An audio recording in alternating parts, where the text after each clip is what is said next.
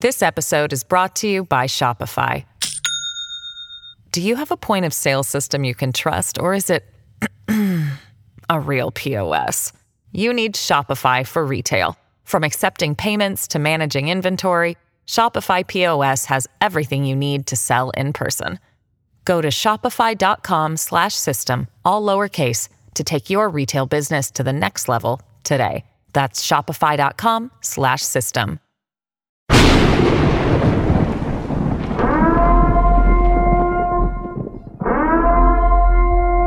Warning, the Savage Nation contains adult language, adult content, psychological nudity. Listener discretion is advised. And now, the world's most exciting podcast, The Savage Nation, home of borders, language, culture. And here he is, New York Times best-selling author and National Radio Hall of Fame inductee, Michael Savage. Welcome to the free version of the Michael Savage podcast, and I'm going to keep it free for all of you.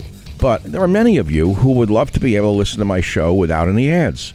I love ads, but many of you want to listen to the podcast free of ads. So we created something for you, a solution. We call it the Savage Premium. For less than the price of one flat, tasteless beer at your local bar, you can receive access to all of my podcasts going back years, ad-free for just $3.99. That's it, $3.99 a month. You'll get not only my ad-free podcast, but you will also occasionally receive access to material that is exclusive for members only, and I'm going to give you the list in a minute of what you've missed. You're going to get an occasional monologue from me, maybe a reading from one of my novels, sneak peeks of interviews before anyone else hears them, archive pieces dating back to 1994. Many things that come up, you're going to get exclusive access to Michael Savage material. Details can be seen on my website, michaelsavage.com, and if you want to join, all you got to do is go to glow.fm and search Savage Premium. That's glow.fm and search Savage Premium. Now, you will always have access to my free weekly podcast. I want to be clear about that. That's my promise to you. But if you want less ads and more Savage, join the Savage Premium Club today and never miss a spoken word of mine. It's glow.fm/Savage Premium. You can find it on michaelsavage.com. And here's some of the stuff that you have missed so far. Michael Savage reading from his best-selling novel, Countdown to Mecca. My words, my voice. Savage reads from one of his lost journals, Fiji, 1968. Savage's first drive time show, Hour One. My interview with the Jewish gangster, very popular. I read from my first written, published article, Who Was at the Helm, from 1965. It's heard nowhere but on my premium site. I read passages from my novel, Abuse of Power. We replayed Fat Al's Tuna. My Savage show from 3/24/94, the earliest show in the archive, 3/24/94. My interview with Donald Trump from 1/10/2011. 1/10/2011, while Mark Levin was mocking him and Sean Hannity was mocking him and the others were mocking him, I was interviewing Trump. Much more. And remember, subscribers also get ad-free podcasts every week. The cost is less than a beer at a bar, and you get a better buzz with the Savage Premium. So go to glow.fm/Savage Premium for full access to ad-free podcasts and exclusive sound you'll not hear anywhere else. Thank you very much. Colonel MacGregor, our favorite military expert, is back, and things are getting so much worse. Before we go into the minutiae of Zelensky asking for submarines now, which is unbelievable. This guy is a psychopath. I mean, I have to take the gloves off. You know, part of my distaste for this whole Ukraine war is him. He's not conducting himself like a world leader who's in trouble, but more like an entertainer who enjoys the spotlight. But let's put that aside, Colonel. He now wants submarines from Germany? It's unbelievable to me. First of all, is there a Ukrainian who knows how to run a submarine? Doubtful. Okay. Well, maybe he can do it since he thinks he can be a leader. He can probably, I guess, be a sub-commander now. But this is serious business. The war is spreading. It's getting totally insane from the perspective of not just myself, but Colonel, I've seen a slight change in the narrative in the media, just a slight. Do you believe that public opinion is slowly awakening to the danger that we are in as a result of feeding this war machine? I think you can make the argument that the public is certainly beginning to discover that we're at high risk of a confrontation and ultimately a state of war that we don't want. I think more important, though, is that the truth of the Ukrainian effort falling apart and crumbling is actually seeping through and finding its way into the Western media. There are now articles seeping through in Germany, France, as far as I know, nothing yet really in Great Britain. But here, telling us, this is not some grand march to victory. Ukraine probably can't win. And we should understand that because we've had statements by Secretary of Defense Austin that effectively said that. He told the donor conference, look, we don't have much time. Either we get this stuff or it may be too late. What do they mean by too late? I don't understand what they're saying. The winter war with the hundreds of thousands or more Russian troops is about to be initiated, correct? Yeah, I think we're going to see that happen here shortly. Okay. So the waters have frozen over. We've been waiting for the armored divisions to move. Obviously, if Ukraine knows that they have until the spring to save themselves from a Russian blitzkrieg, the Russians must know it as well. The Russian approach to this thing, and a lot of us have been trying to understand the Russians from the beginning. I didn't understand Putin's initial approach, as we've discussed in the past. I didn't appreciate the extent to which he was trying to avoid unnecessary damage and civilian casualties, and how he genuinely believed that he was going to find a negotiating partner to end this thing. He finally abandoned that in the summer, set out to build this enormous force, which is now poised to attack. And what we're now beginning to sense is that instead of a massive assault from all three sides simultaneously, it looks like they're going to begin moving in the south, then incrementally from the west, from the east, and then finally from the north. And what this amounts to is a deliberate, methodical conquest of what remains of eastern Ukraine. They're going to move up, capture the Donbass, destroy what's left of the Ukrainians there, then move further north as additional forces pour into the east. Once the east is secure, I think they'll cross the Dnieper River, and then we'll begin to see forces from the north begin to move south, and then the Russian forces will move across the river and link up with them. In other words, instead of the, historic lightning fast Nazi-like approach, you're getting this very deliberate Russian approach. And I think there's an important reason for it. I think the Russians, and now specifically we need to talk about President Putin and his inner circle, don't want to precipitate a wider war with the West. And I think their assumption is if we move systematically and methodically, we'll still win this thing, but we will not inadvertently provoke anyone in Washington or anywhere else to do something stupid like intervene in this mess and widen the war, which clearly the Russians do not want. Now, on Saturday, the Mr. Zelensky said Ukraine needed U.S.-made ATACMS missiles with a range of 300 kilometers. ATACMS, yeah. These are this is a form of the HIMARS missile, same product from Raytheon, but it reaches out to 200 miles. And again, this is back to the discussion. Well, we have to hurt the Russians, or the Russians won't listen, which is nonsense. You hurt the Russians, they're going to double down and clobber you much worse than you're already receiving. I think we're almost at the end of this. I don't think Zelensky really believes that he's going to get more than a fraction of what he and his generals want. The casualty counts are mounting. The situation inside the country is terrible. It's not just the collapse of energy, but now they have these press gangs, trying to drag people in. And the latest tactic is to order a pizza in Kiev. And when the boy shows up to deliver the pizza, you capture him and put him in uniform and take him away. Is that what's going on over there? Yeah, I mean, it's reached the point of absurdity. They've gone into all the way to the west, to the Carpathian Mountains, where you have several 100,000 Hungarians who, thanks to Woodrow Wilson and other stupid people, were left inside Ukraine as a result of the post-World War I settlement. And they're now forcing them at gunpoint into the Ukrainian army to march 400 or 500 miles east. We never hear about the press gangs here in America. I have never seen. Well, okay, the first casualty of war is truth, as we all know. You've said that. It's who was the original citation by? Bonaparte. Bonaparte. Yes. Oh, the first casualty of war is truth. Well, we in America have almost zero truth here. And in fact, aside from yourself and a few others, I don't know what happened to the peace movement in America. And I look back upon the anti-war peace movement of the 60s, and I realized it was never a peace movement. It was an anti-American pro-communist movement. That's what it looks like to me. Because they're, where are the folk singers? Where are they? How many times? Where is she? What are they busy? What are they doing now? But they retired. They retired from their professional life and began to teach at Ivy League universities, producing the current generation of crazies that are running our government.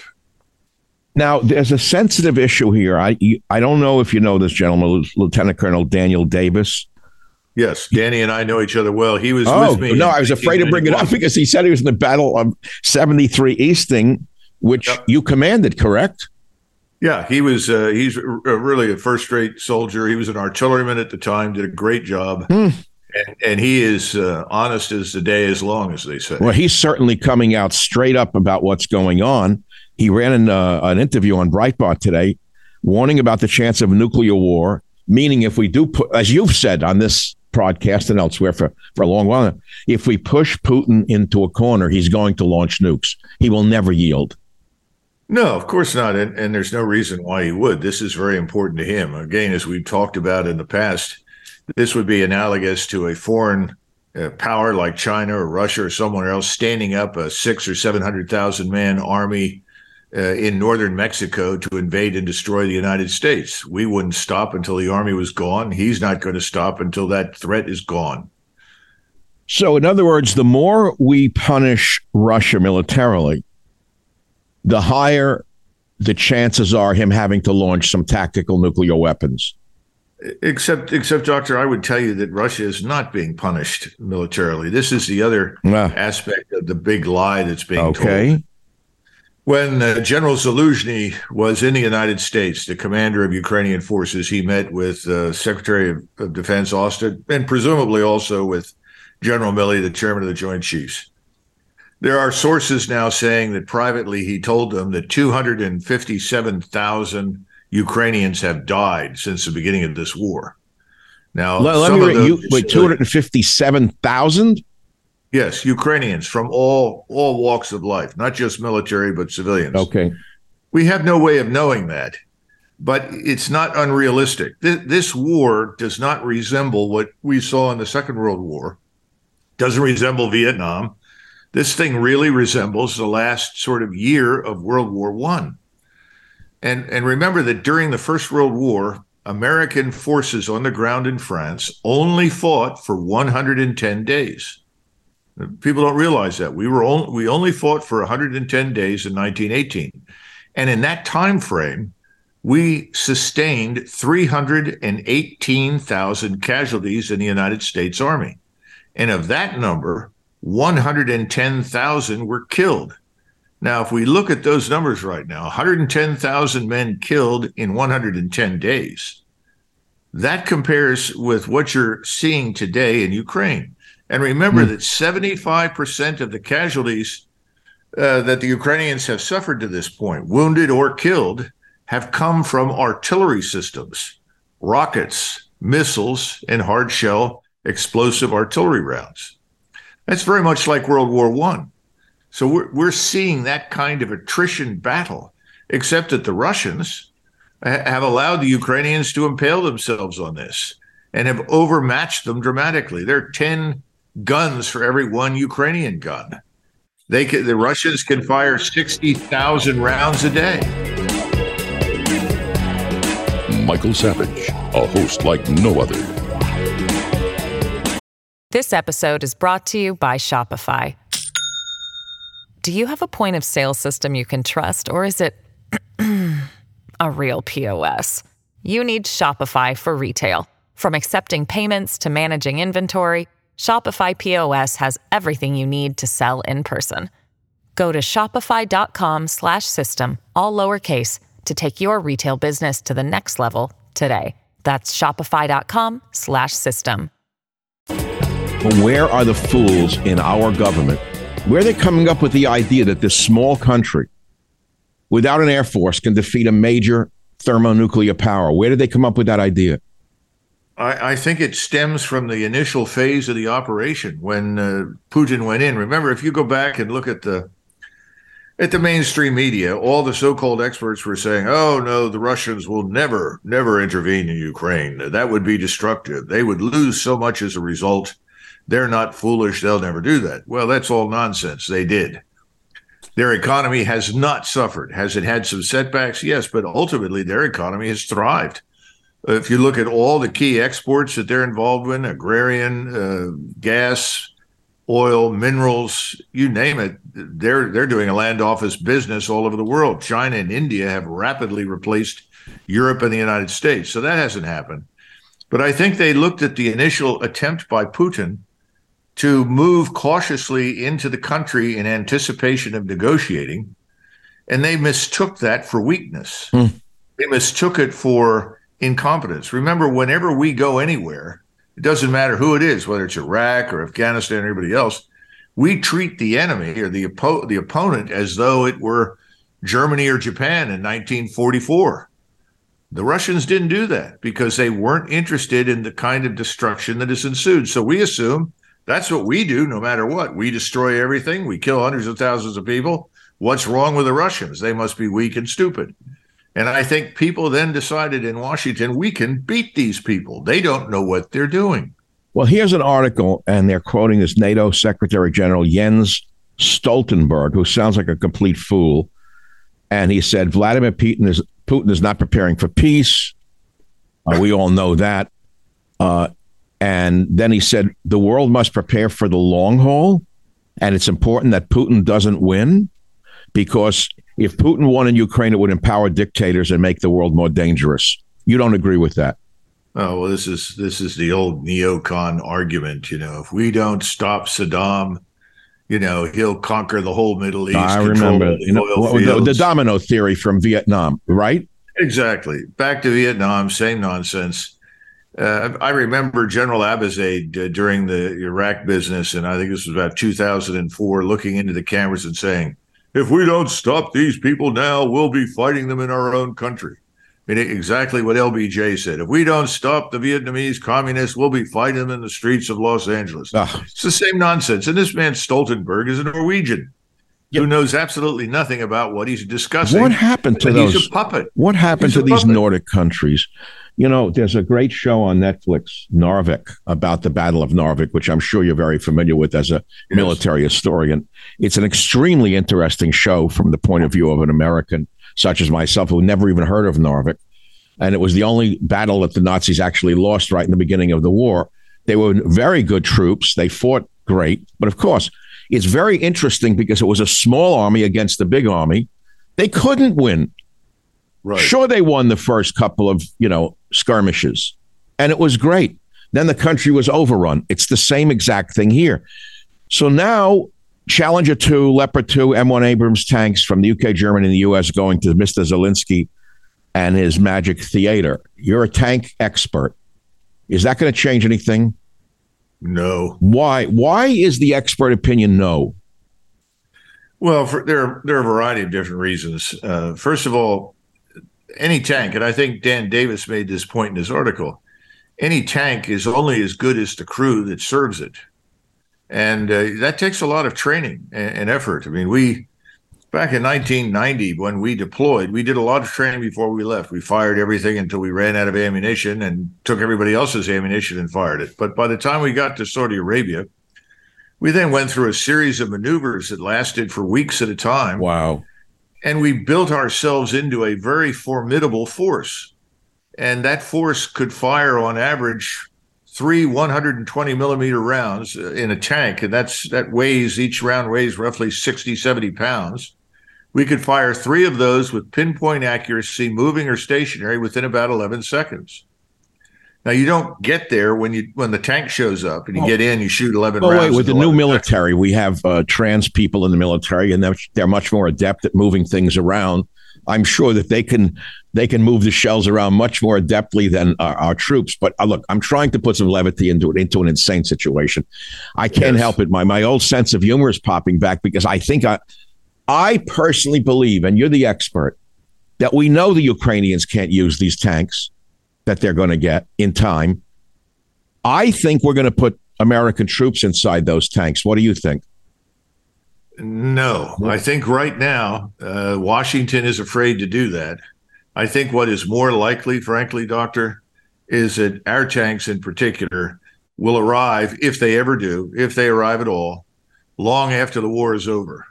And I think what we're preparing is kind of an apology right now. Well, look, we did all we could. We gave them all we could. It just didn't work. They failed. We tried. It's over. And also, the manufacturers of these weapon systems get to make a new generation of Abrams tanks, don't they? Well, actually, the tank that they're manufacturing is different. It's actually a throwback, because we don't want the very complex, sophisticated armor system on the tank to fall into the hands of the Russians. And so we're putting an older system on the tank. So in the event that the tank is captured, it won't reveal anything that we can. Well, let me see if I follow. You mean we're giving them tanks that are being modified to not contain contemporary or the latest in armor? Yes. How do you do a thing like that so quickly? Well, they're building these things from scratch. Oh. And that means that when they pull them off the assembly lines and they start adding the armor protection is what we had in the 70s, not what we have now. Oh, my God. So we're giving them... Again, but to go to your point, let's face it, the industry side of this equation continues to make money. Yeah. The money continues to be moved to the Department of Defense. And then from the Department of Defense, it goes out to constituents. Donors are happy. They get rich. Donors contribute money back to the Hill. So, I mean, from the standpoint of Congress, this is all good news. I hear nobody screaming about this. Lindsey Graham's a warmonger, crazy, jumping up and down. Who manufactures the Abrams? Well, we have been manufacturing them. So does the government at a government production facility in Ohio, the Lima Tank Plant. Yeah, but I mean, is there a company that... General Dynamics also builds tanks. It's General Dynamics, okay. And General Dynamics, of course, produces the diesel engine under license. It's a German diesel engine that goes into the Israeli Merkava tanks. It is? What is it, a big V12? No, it's larger than that, and it produces 1,500 horsepower. What is it, a V24? It's exactly the sort of engine that we should have in the M1, but we have this ridiculous turbine. But what is it, a V24? Do you know what the engine is? I don't know exactly, but it's enormous, and it's 1,500 horsepower. I'm an engine nut from cars, so I'm just curious what. Oh, I see. So I wonder who's making the AMG company is making them, putting together two 12-cylinder engines and making a V24 for a tank. Could be. No. It's different from that. This is built exclusively for use in a tank. Okay, so now Zelensky has gotten the tanks coming, the Abrams, the Leopards, and the old clunkers from England that come with, I don't know what England's going to do. What do they have, 12 tanks left in their entire military, and they're giving them all to Zelensky? Probably. Yeah, it's tragic. Now he wants F-16s. Of course, a submarine was thrown in for good measure, but are the Ukrainians capable of flying F-16s now, Colonel MacGregor?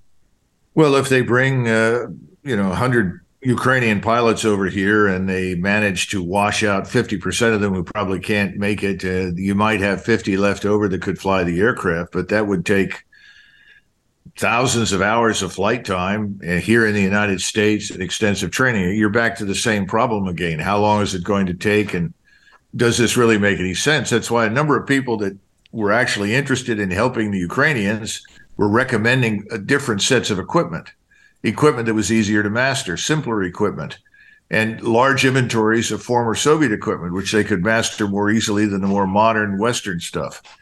That's why I don't think any of this is serious any longer. I think people in Washington know Ukraine is going to lose. It's not a question of if, it's only a question of when. And that depends on the Russians and how rapidly they want to push this. So all of this is designed to sort of, make everybody feel good. And while at the same time maintaining the notion that unicorns are going to rescue Ukraine. The Savage Nation. It's Savage on demand. At Evernorth Health Services, we believe costs shouldn't get in the way of life-changing care, and we're doing everything in our power to make it possible. Behavioral health solutions that also keep your projections at their best?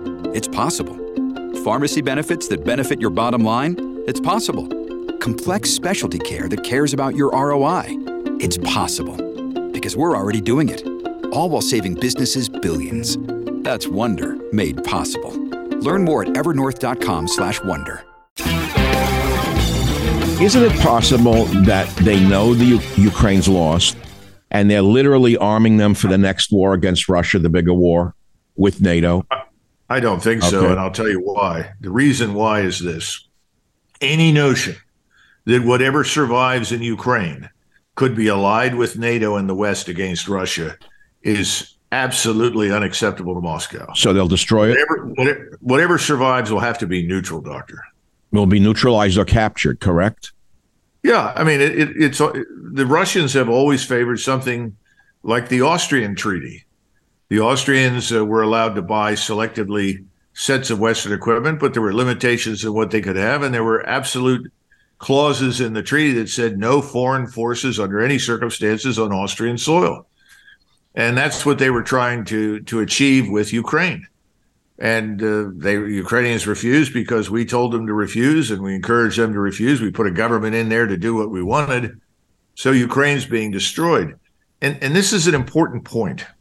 A friend of mine who studies demographics was looking at the true conditions on the ground in Ukraine, and he said something that I thought was really troubling. He said that at the start of the war, there were supposedly 37.5 million people in Ukraine. He said in reality, there were 2 million working in the European Union and in Great Britain. He said when the war began, the Russians rapidly gained control of the area where you have overwhelmingly Russian speakers. That's another 4+ million. He said then within months, at least 10 million Ukrainians fled the country. He said now to that you have to add the numbers of losses of human life, particularly in the military, that started out at 600,000. You realize that Ukraine today has a maximum of perhaps 18 to 22 million people in it. In other words, the areas that Zelensky is governing. Well, Doctor, that's roughly equivalent to the Netherlands. That kind of country cannot sustain the losses and produce the military power that we're asking it to. It's impossible. The Netherlands can't do it, and they have an infinitely better trained, better educated, more capable population, certainly as far as technology goes, than the Ukrainians, through no fault of their own. And the bottom line is, if that's true, we've sentenced Ukraine to death because it also has the lowest birth rate in Europe. And we have conducted polls where we go around and ask Ukrainian refugees, apparently, what are your plans? What are you going to do when the war ends? Virtually 100% say we will never go back. Wow. Wow, that's sobering. You know, there's a little side note here that keeps coming to mind. We keep hearing about climate change and the atmosphere heating and eliminate our gas stoves and put us into a little electric cars. I haven't heard one warmist screaming about the enormous amount of carbon emissions from this war. I haven't heard John Kerry screaming from the rooftop, stop the war, you're warming the globe at a rate of 0.1% a day. Not one word from them about their pet hysteria right now of climate change. But we all know that running very powerful machinery called war machines and firing thousands of rounds of artillery is certainly expending some heat into the atmosphere. John Kerry, where are you? Well, ostensibly, I guess anything that in the minds of these people in Washington God, that harms Russia is somehow or another good. Therefore, regardless of what you do to the climate, or worse, what you're doing to a nation of people, shrinks to insignificance next to this larger goal of somehow or another harming Russia and its state. And of course, the other thing, this is the other thing that really, really upsets me and many others. We're not dealing with the Soviet Union. Stalin is not in charge. These people are not communists. There's no rational explanation for this undeserved. I think the Biden administration is more Soviet-like than Putin right now. But we can argue that at another time. You're a scholar. I could make the argument that everything we allege to be fighting about the Soviet Union that doesn't exist is actually emerging in the United States of America, what with the censorship and things of that nature. But I think that's a topic for another day.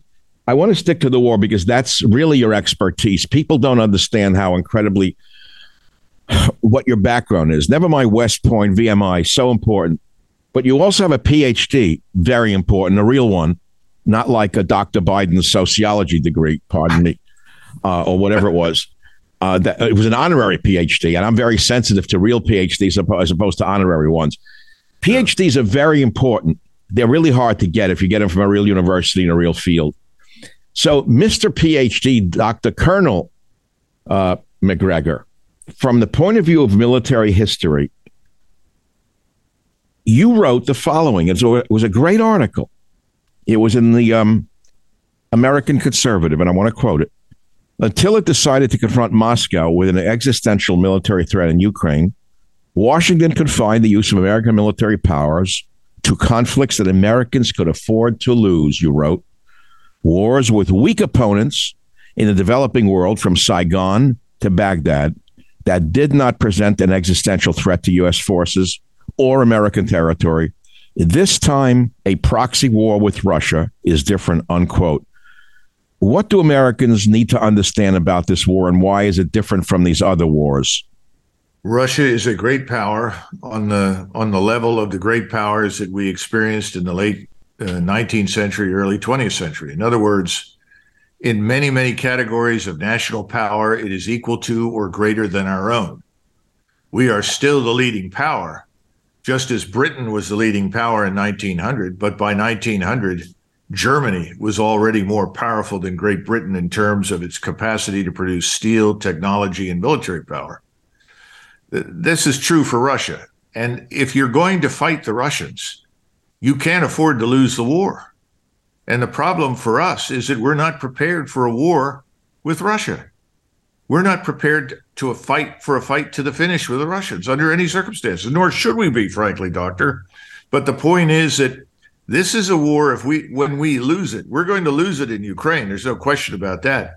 But we want to make sure that we do not jump into the abyss with Ukraine. We've done terrible damage. We should try and help the Ukrainians recover from this terrible mess that we helped to create. We need to try and cultivate better relations with Russia. But the point is, Russia can present, not just on the nuclear level, but across the range of national power, an existential threat against us that in a war could defeat us. Let's talk about that for a minute. Okay, so the tanks, they're going to be sent there. I think you and I have touched on this before. They don't fly there. They have to be delivered over land, first by ship and then by rail. And once they cross from Poland, assuming they'll come through Poland, into Ukraine, they're military targets of the Russians. Do the Russians have the military capacity to blow them up the minute they arrive in Ukraine? And if so, with what weapons? They know where the equipment is. They know where it's being loaded. They know where it's going to be delivered, and they'll know where it goes in Western Ukraine. Thus far, the Russians, with their tactical ballistic missiles, they have a range of precision-guided missiles, high explosives that can caliber cruise missiles, Kinshall cruise missiles, we go down the list, that can attack these targets very easily and annihilate them. What, the tanks? The Russians, because of President Putin's strict guidance to his military commanders, has insisted that that his soldiers and his generals avoid contact with the Polish border. In other words, if the Polish border is the place they cross, we'll destroy them, but we'll let them get 50, 60, 70 kilometers into the country. In other words, 30, 40 miles into Ukraine, then destroy them. But how? With what? Well, as I said, precision-guided missiles. I gave you the list. Wait, from Russia? Yes. They can target everything right now from Belarusia. There are hundreds of systems sitting in Belarusia that are literally minutes away from Poland and Lithuania that can destroy everything as it shows up. But they have the capacity to launch from Russia itself, from the Black Sea. Effectively, they can do what we can do. We have the capacity to launch weapons from around the globe. They can do the same thing. Only their advantage is that since we've decided to challenge them on their doorstep, they don't have to launch a weapon into the Pacific Ocean near California. All they have to do is launch it into Western Ukraine.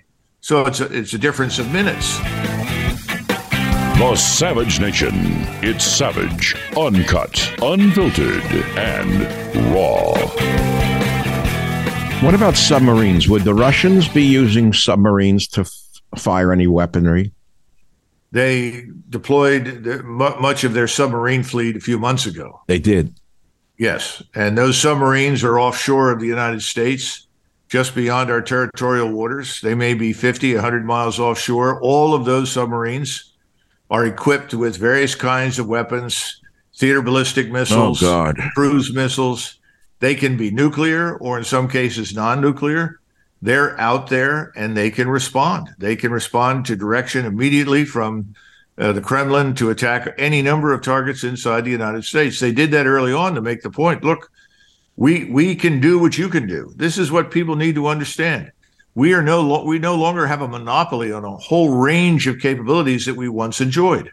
This is the problem with this silly notion, this arrogance and hubris about being the world's leading superpower, that we can exert hegemonic control and power over everything. We can't. We need to get along with people as opposed to threatening everyone who doesn't want to do what we suggest.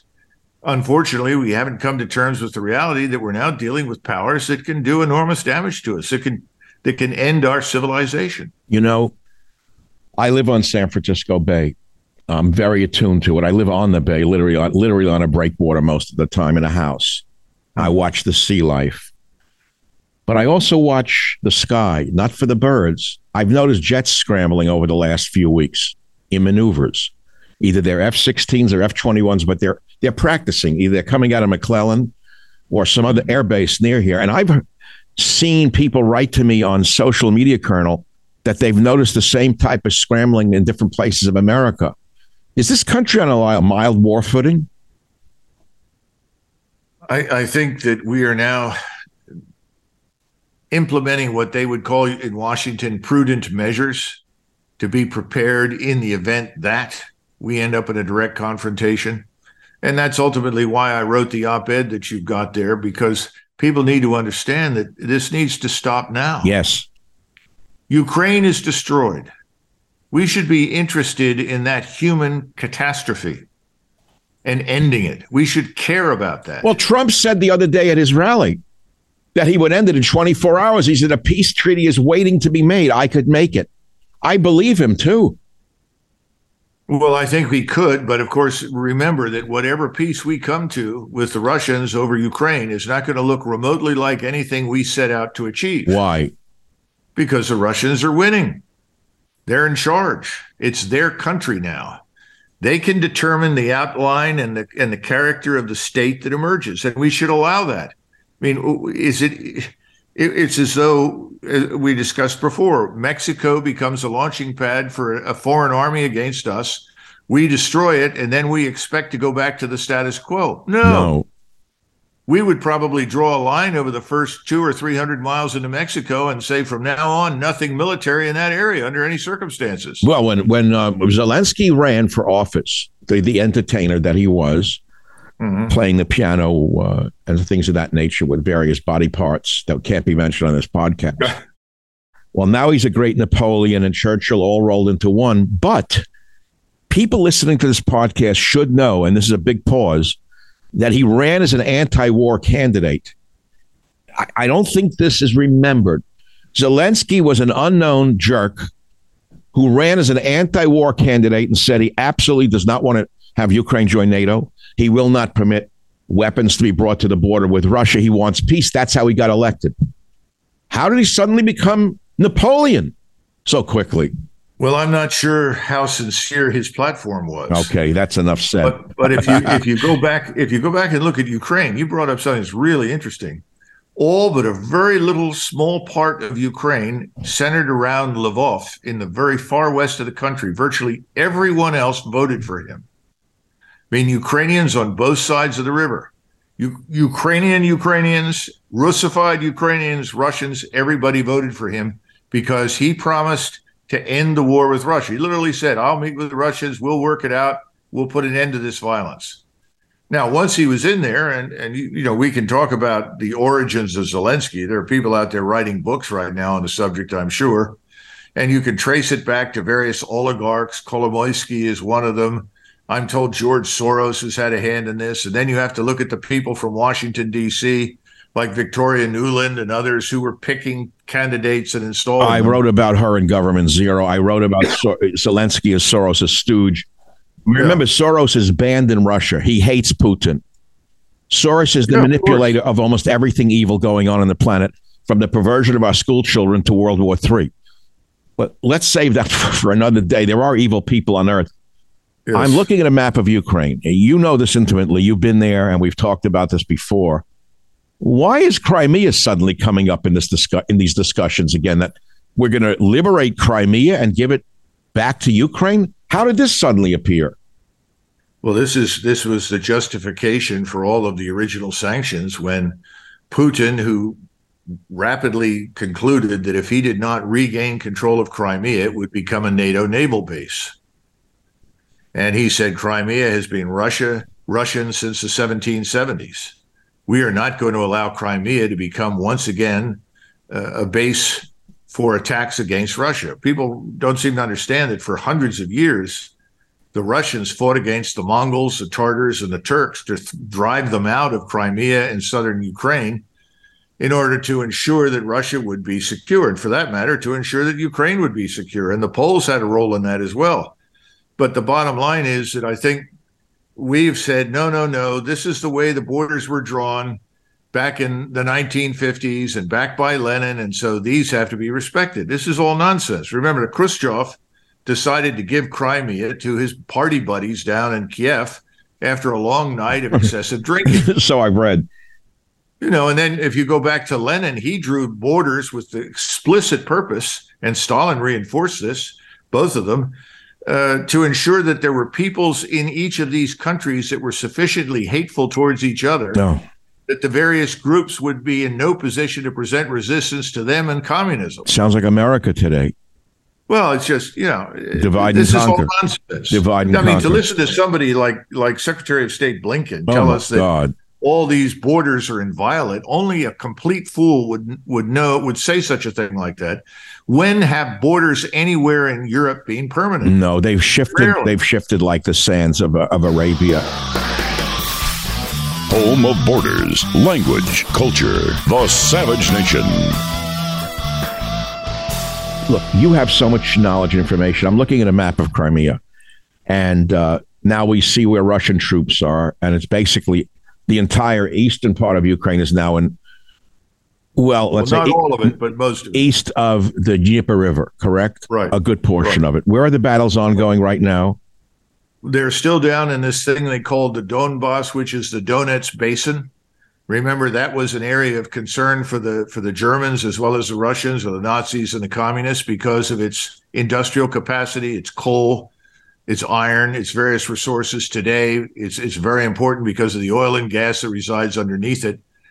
In fact, people are saying that the 25% or so of Ukraine that the Russians now control represents effectively 90% of the gross national product of Ukraine. Wow. In other words, there's not much else beyond that in terms of real hard resources that are very, very valuable. Western Ukraine is more mountainous? Oh, it's all agrarian until you get to the Carpathian Mountains. Beautiful, open, rolling countryside. Of course, that's why they called it the breadbasket of Europe. So it's like Kansas, central Ukraine. Yeah. So the thing is that most of the fighting is on the outskirts and around this thing called the Donetsk Basin. The Ukrainians are pulling north and out of the area to the extent they can. and the Russians are gradually tightening the noose around it and will kill off everything that's in there that doesn't get out. And the Russians are actually letting a lot of these Ukrainians escape.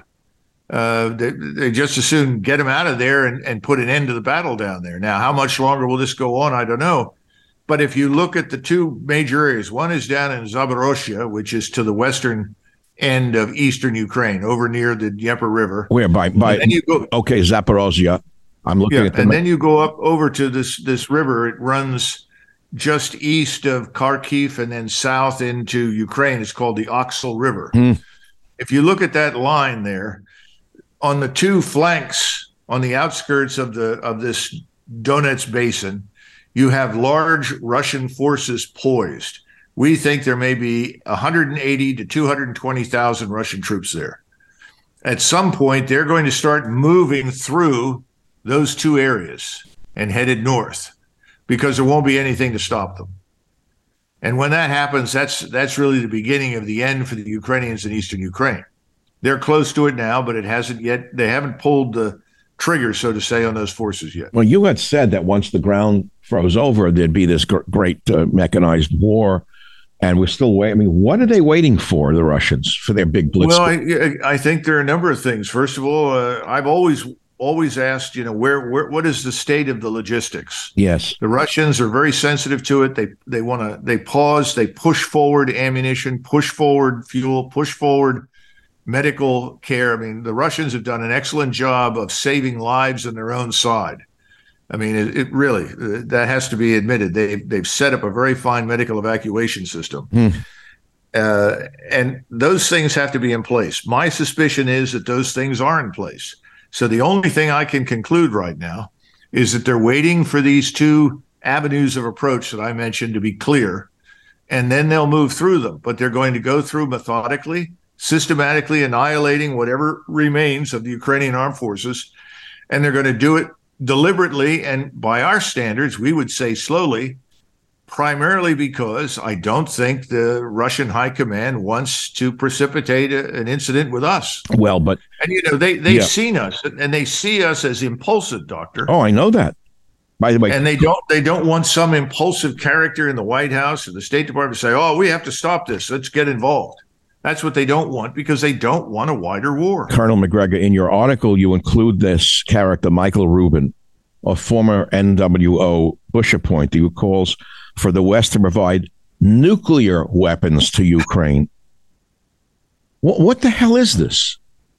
It's reckless, irresponsible nonsense. We should be preeminently interested in halting the proliferation of any nuclear technology, and the last thing you would want to do is put the nuclear weapons into the hands of someone like Zelensky. Yeah, but Putin has said this could end. I think it's right here in the headlines today. Moscow, end of nuke arms control. That's the latest headline. End of nuclear. Well, remember that arms control, and this is something that Reagan, gradually didn't understand immediately, but eventually got it. And I think everyone else has understood it. It's not a perfect regime. There are always efforts to tinker on the margins of arms control to gain an advantage. And whenever the arms control agreement seems to not work, you have to ask yourself the following question. Do we tell our opponent, Russian, Chinese, whatever, that he's cheating? Because if we tell him he's cheating, he'll know that we have access to information he was unaware that we have. How serious is the cheat? Do you understand what I'm saying? These are the problems with arms control. But there is still unavoidably a lot of trust involved in this. And when you listen carefully to the Russians, whether it's Foreign Minister Lavrov or President Putin or any number of figures in that country, their comment repeatedly is, you've lied to us for years about everything.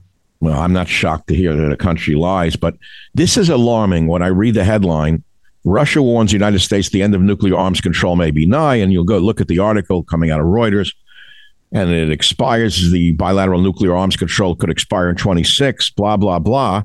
Asked if Moscow could envisage there being no nuclear arms control treaty after 26. Deputy Foreign Minister Sergei Ryabakov told the state news agency this is quite a possible scenario. And it said because the United States, to repeat what you're saying or confirm it, had in recent years ignored Russia's interests and dismantled most of the architecture of arms control. Ryabakov said, new START may well fall victim to this. We are ready for such a scenario. It's a warning to Washington, because the United States has supplied more than $27 billion that we know of in security, meaning weapons, to Ukraine, including 1,600 Stinger anti-aircraft rocket systems, 8,500 Javelin anti-tank missile systems, and over 1,155 millimeter artillery rounds. Where is this going to end but bad? How can it end any other way but with the devastation of Ukraine? It can't end any other way. Or can it? Can we be stupid enough could we literally launch a nuclear weapon against Russia to stop them? Is there a fool somewhere in the White House who would say, let's nuke Moscow to stop them? I hesitate to say no, given some of the people that have been speaking recently, but I still believe that wiser heads will prevail, and that there's an understanding that any escalation to the nuclear level spells the doom of civilization as we know it. Well, we know that. Blinken doesn't seem to understand that. By the way, to their credit, I think the military does. Yes. The U.S. military seems to have a more sober view of all of this than the so-called professional warriors inside the White House. Yes, I think that's true, especially at the very top. There's no question about it. Nobody wants anything to do with a nuclear exchange. But again, we've gone too far. And what is required at some point is someone to stand up and say enough is enough. Who's that going to be? Well, it should be the president of the United States. We don't have one.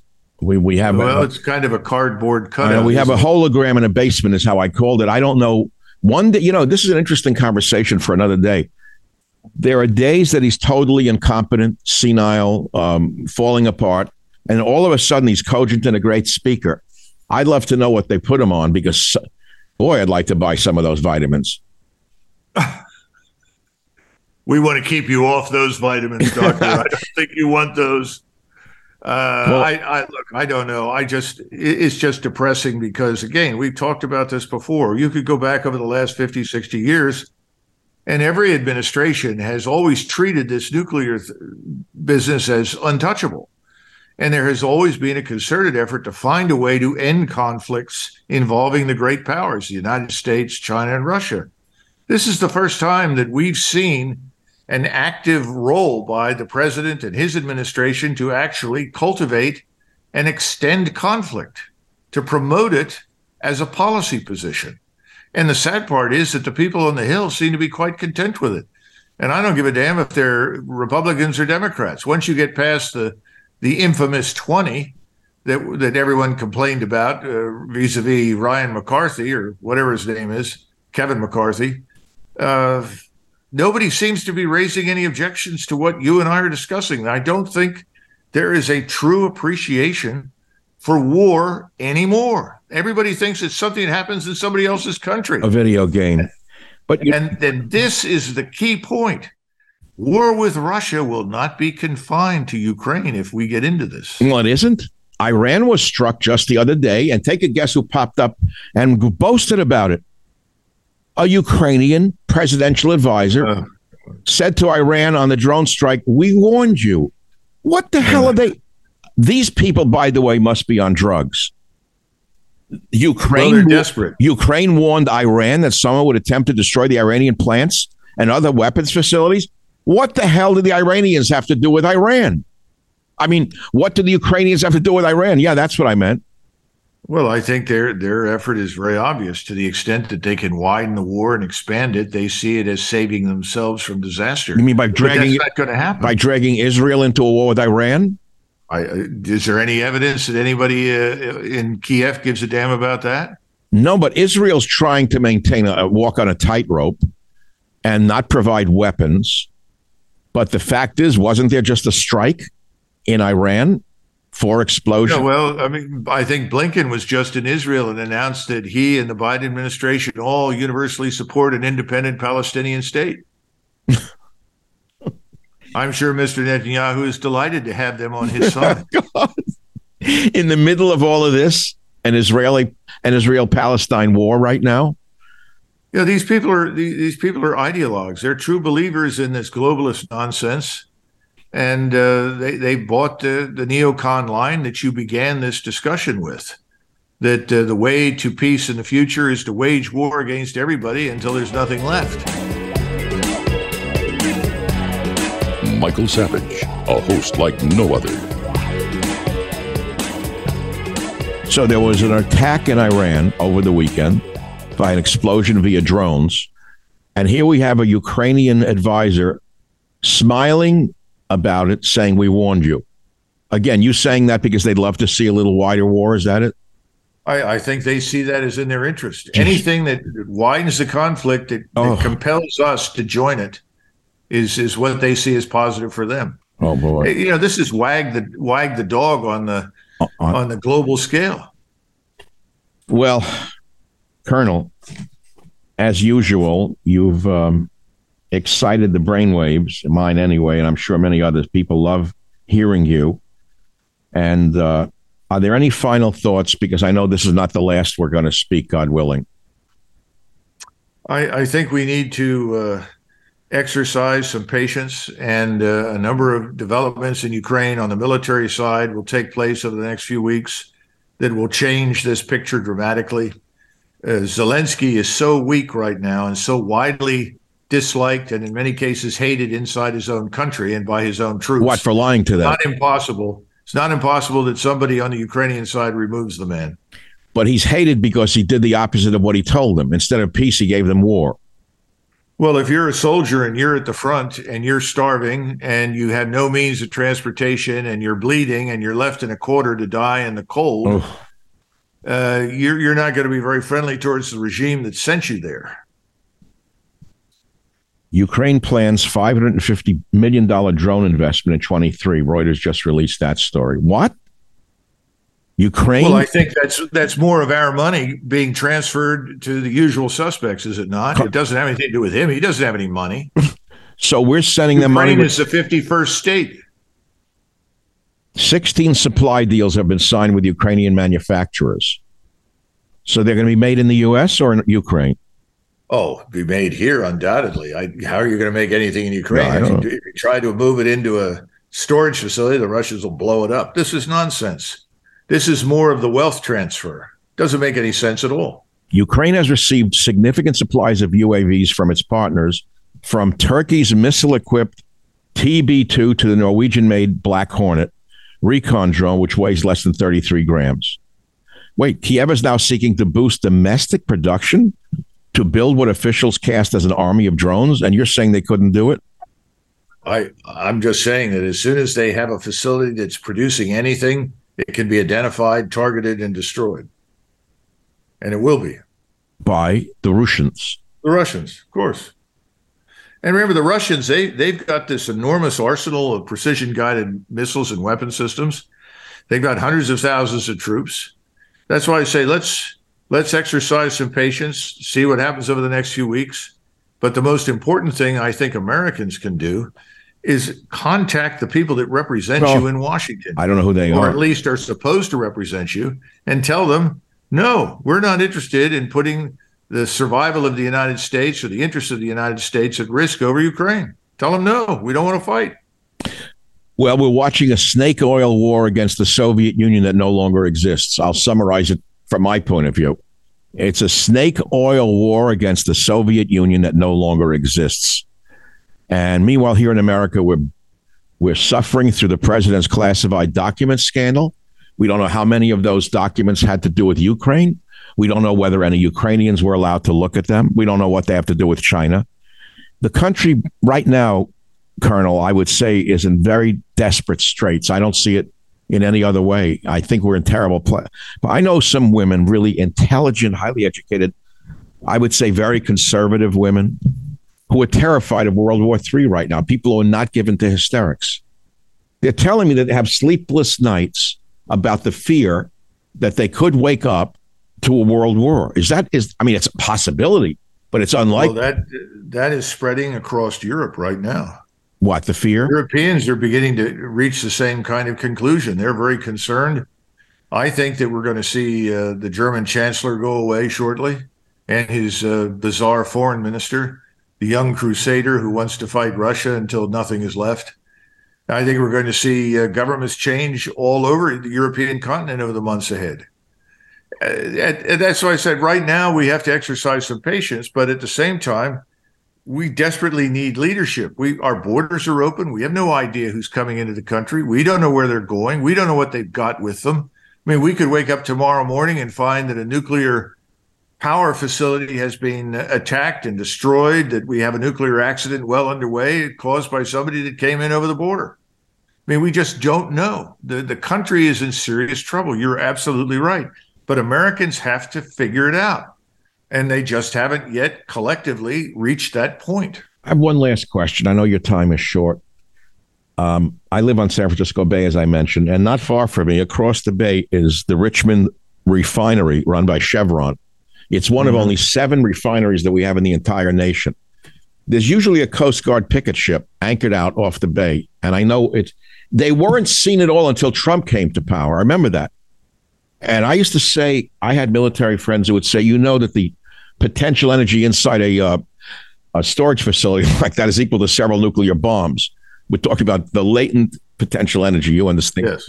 Yeah. How could that be released, God forbid, through a terrorist attack? You're pushing me beyond my level of expertise. Well, I don't understand how you can blow up. I just can't tell you. But I mean, clearly, all of these things are issues.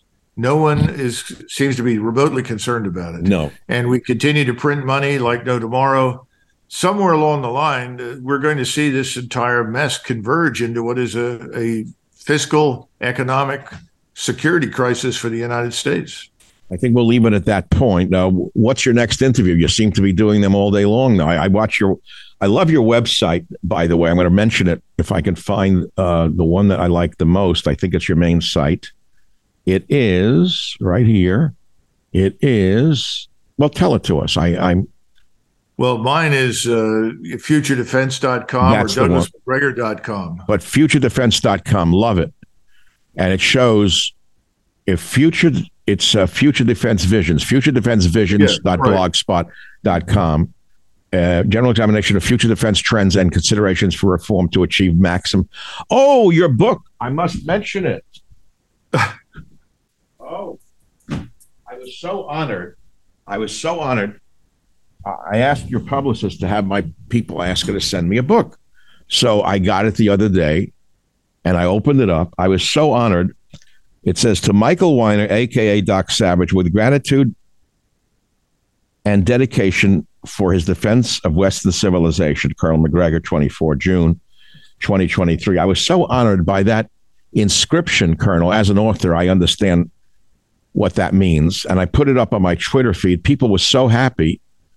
And I said, from the great Colonel MacGregor. It was on my Twitter feed, my Facebook, my Instagram. And they all were thrilled. They said, where can we get the book? But there it was. And people have written, your most recent visit with Colonel MacGregor was as informative a discussion as I've ever heard on a podcast. Things like that. At this volatile moment in time, I would like to listen to a weekly podcast with you and Colonel MacGregor. Well, it's almost becoming that. Well, listen, you deserve a lot of credit for your real serious fight on behalf of Western civilization. We need people out there fighting for our civilization. That's what this is all about. And we're not gonna fight for it in Ukraine. That's not where the fight is. The fight's here at home. Oh yeah, the fight's along the southern border. It is. That's where we need to focus. We need to stop picking overseas enemies out and saying, oh, if we destroy them, all will be well. Nonsense. The problems are here. You're the man that identifies them. And the inscription said specifically, gratitude and admiration for your defense of Western civilization. And my handwriting is terrible. I apologize. Oh, no, it's wonderful. I'll cherish this book. I underlined certain paragraphs in here. Here's what you wrote.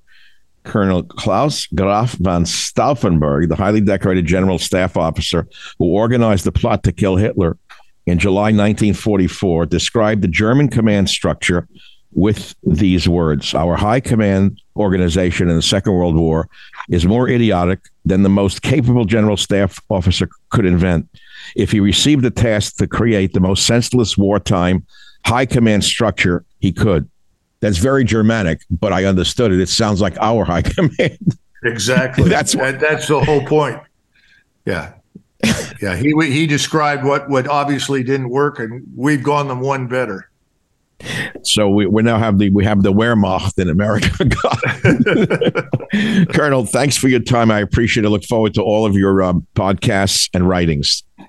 Thank you, Doctor. I appreciate it. The world would be a much, much emptier place without your intellect.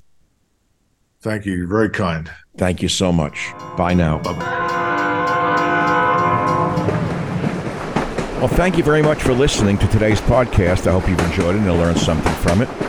We have about 400 other episodes available for you to listen to absolutely free. You can go back into our vast library of podcasts and listen to any one of them at any time. And remember this, if you want to listen to my podcast ad-free, sign up for the Savage Premium membership and get access to ad-free podcasts as well as some premium content from our Savage archives. How do you sign up for those ad-free podcasts? Please visit michaelsavage.com for a link. Again, thank you for your listenership. This is Michael Savage.